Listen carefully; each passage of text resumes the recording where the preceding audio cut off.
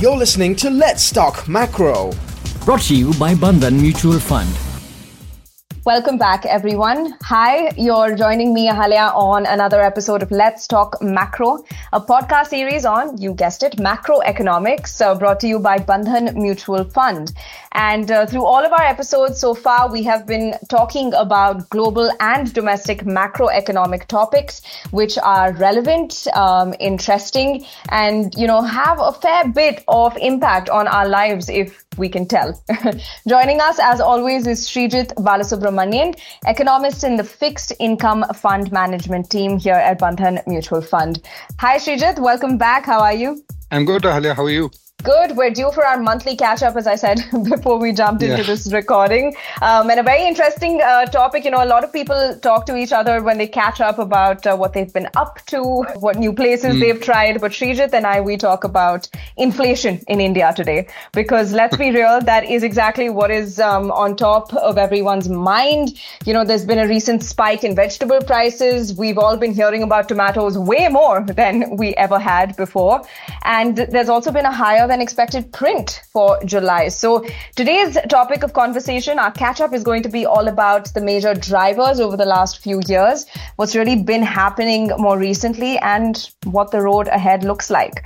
So Sreejith, let's start off with consumer price inflation. That's a good launch point for us, to see how it's behaved in the last few years and whether it was predictive in any way, right?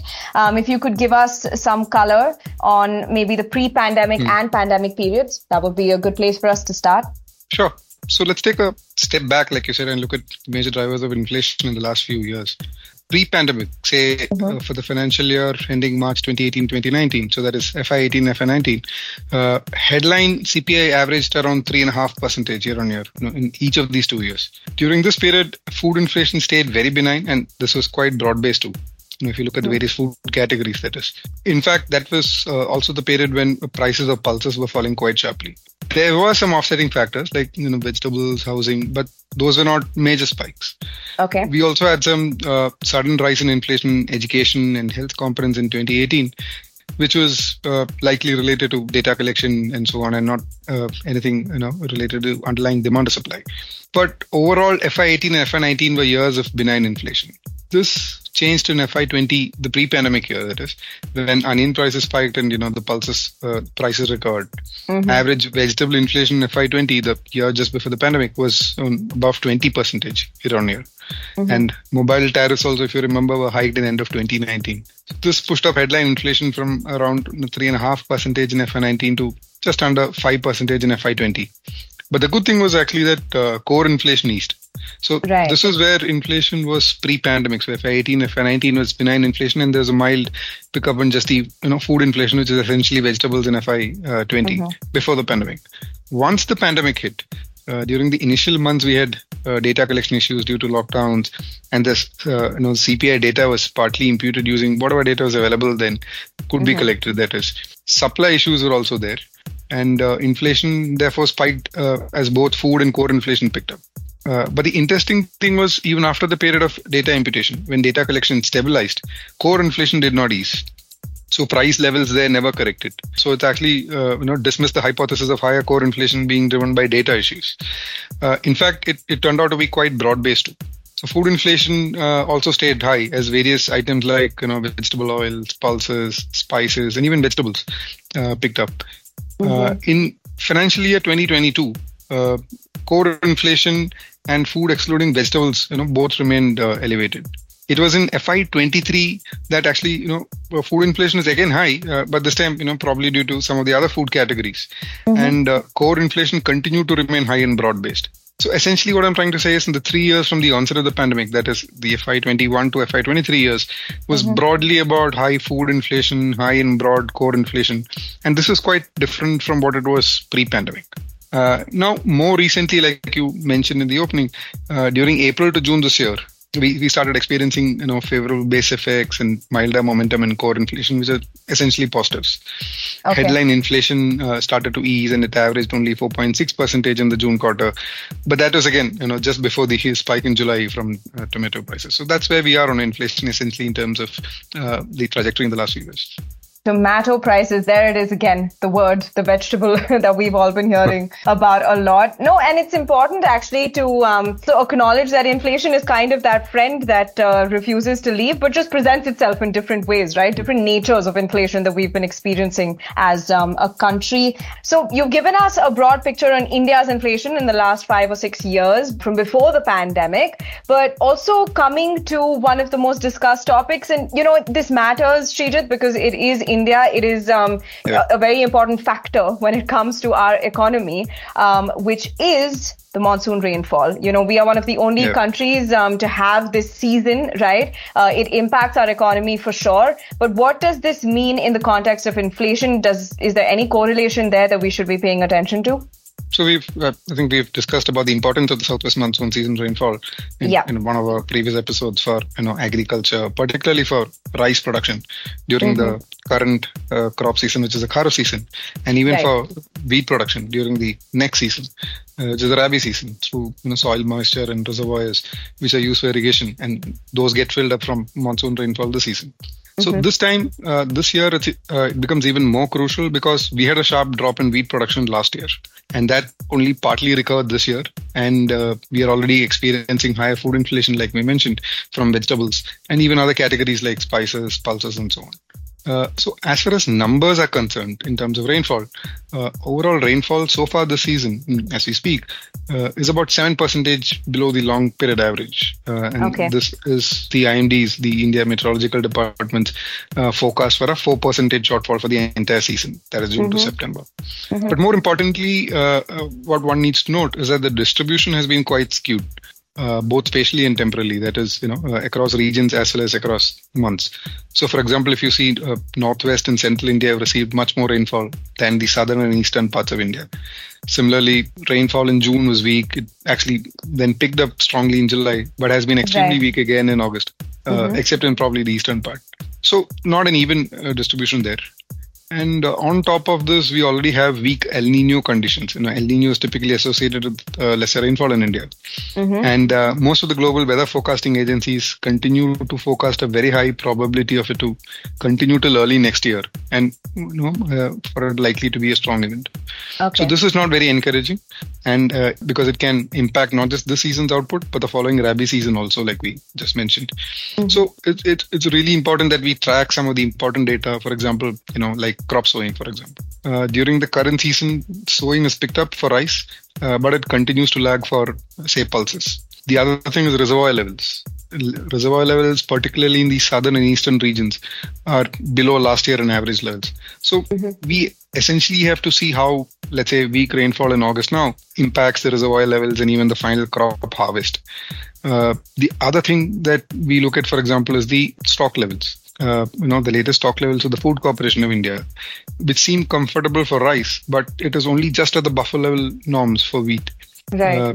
So some of these factors need to be, very closely tracked. And similarly, another aspect is the global prices of certain food items. We import, for example, like vegetable oils. These have started to move up again a bit. Yeah. So because we imported, the price really matters there. And let's say any geopolitical impact, for example, could push it up further. So there are these various risks on the horizon, but the good thing is the government has been really nimble on various supply side measures, whether it is related to procurement, open market sales, international trade, and other forms of price rise mitigation. So that's a positive side of it. Okay, all right. That's a very comprehensive overview, actually, of how the monsoon season rainfall, will impact our inflation scene and the risks, and also how the government is, trying to mitigate any of these potential impacts on prices. But this spike in the prices of vegetables, particularly tomatoes, that we recently witnessed, Sreejith, I think that is the burning question. How is that really evolving? And also the July CPI print, which was well above market expectations. Was that all about tomatoes, or is there more to it? Yeah, so first thing is perishables like vegetables and fruits are seasonal, and they have multiple crop cycles during a year. Right. But they also have a much shorter life, unlike, say, cereals or pulses, which can be stored. So storage infrastructure becomes really crucial for vegetables and perishables in general. And supply side issues can cause short-term spike in prices. But the good thing is they also then come off quite heavily when when fresh crop arrivals reach the market, and to some extent with government measures. And we've seen this before in previous years. Previously, for example, like I just mentioned, we've seen, I think, with onions in 2019, and this time with tomatoes. So in July, as per the official CPI data, tomato prices went up by 214% month on month, which is over June. And that's a very strong spike. But this was not the only upside surprise if you look at the data carefully. Some of the other vegetables and fruits picked up, and spices, which has already been quite strong in terms of price data, moved up even further.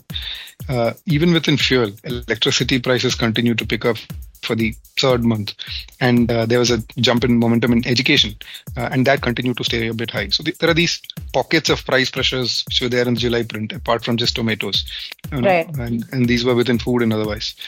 The other thing is global commodity prices.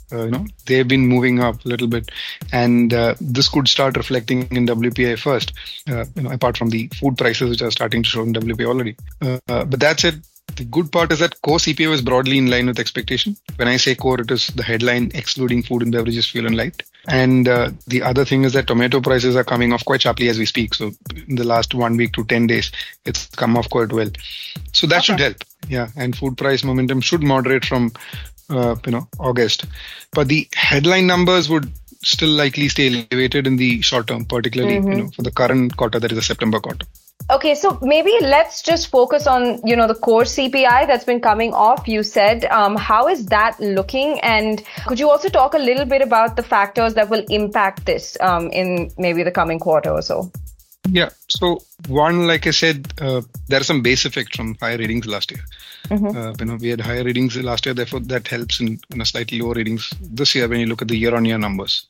Two, if we look at the seasonally adjusted momentum, that is a month-on-month change in core inflation, this has started to ease. Not a lot, but it has actually started to moderate mildly in the last 5 or 6 months.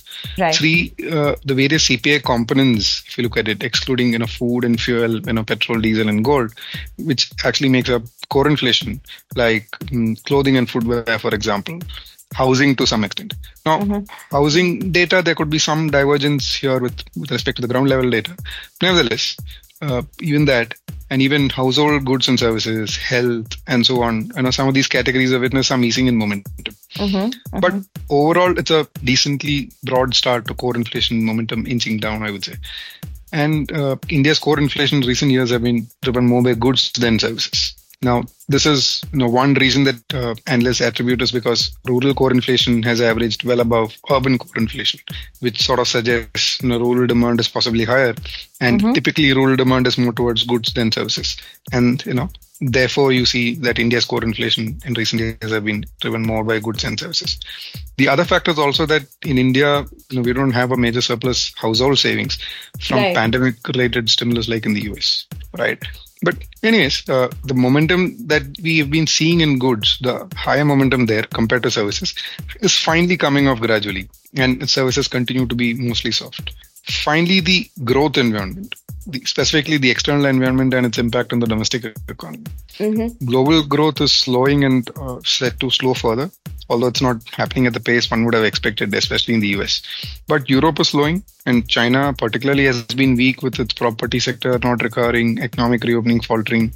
Most of the recent data reinforcing this, and there's been no meaningful policy stimulus coming through yet. I think we discussed this elaborately, and again, in one of our previous episodes. Yes. But all these points are essentially supportive of a continuation of gradual moderation in core inflation. Okay, cool. So I guess there is a silver lining, as always. Yeah, I think finally my question for you, Sreejith, is, as we always do for the benefit of our listeners, could you leave us with 3 key takeaways from today's discussion on India's inflation? I think that will be reassuring for them to hear about. Yeah. So, one, the trajectory of India's inflation in the medium term. So until almost a year before the onset of the pandemic, we had fairly benign food inflation, and this was quite broad-based. In FY20, this picked up a bit, but this was concentrated in vegetables as onion prices spiked, and like we discussed, pulses price growth turned positive after 2 years. But the good thing there was core inflation moderated to around 4%. But once the pandemic hit, the next 3 years have broadly been about high food and core inflation. And this has been quite broad-based, which is sort of different from the immediate years pre-pandemic. To the current situation and risk to food inflation. So tomato prices spiked in July, but so did prices of some other food items, which increased a little bit, and even in a few non-food items like electricity. And like we discussed again, global commodity prices have also increased. There are also risks from monsoon rainfall, which is weakened in August, and an El Nino event for the current and following crops sowing seasons, essentially for the rice and wheat output. Right. The government is taking various supply side measures to mitigate any impact on prices, and even sowing data has improved. But one needs to be really on top of this, for the next few months to assess the final impact there. 3, the good things that we discussed is tomato prices are falling sharply this month, which is good for consumers. And the other part, like I just said, is core inflation, which has started to moderate recently. And for the reasons we discussed again, both domestic and global, it could continue to gradually moderate further. Well, I have to say, Sreejith, it's not you, it's not me, and it's not India's inflation, but tomatoes that take the spotlight from today's podcast and maybe the past month or so. Thank you so much for all of these valuable insights. The path of inflation, it seems, after the onset of the pandemic has definitely been different. And as of now, there are reasons to be cautious for all of us, particularly in the area of food inflation, given all of the risks that you mentioned. But at the same time, there are also certain positives. Core inflation has finally started to moderate, even though it's mild. That's still, a hopeful sign in the last few months. And this could continue gradually. So let's keep our fingers crossed and hope that our predictions are right. Thank you, Sreejith, for giving us a snapshot of the situation on ground, as always. Thank you. It's been great chatting with you. Same here. Thank you. That's it from both of us today, folks. We will be back with another episode of Let's Talk Macro for another catch up on the area of macroeconomics. Thank you for tuning in. Catch you on the next one. Mutual fund investments are subject to market risks. Read all scheme-related documents carefully.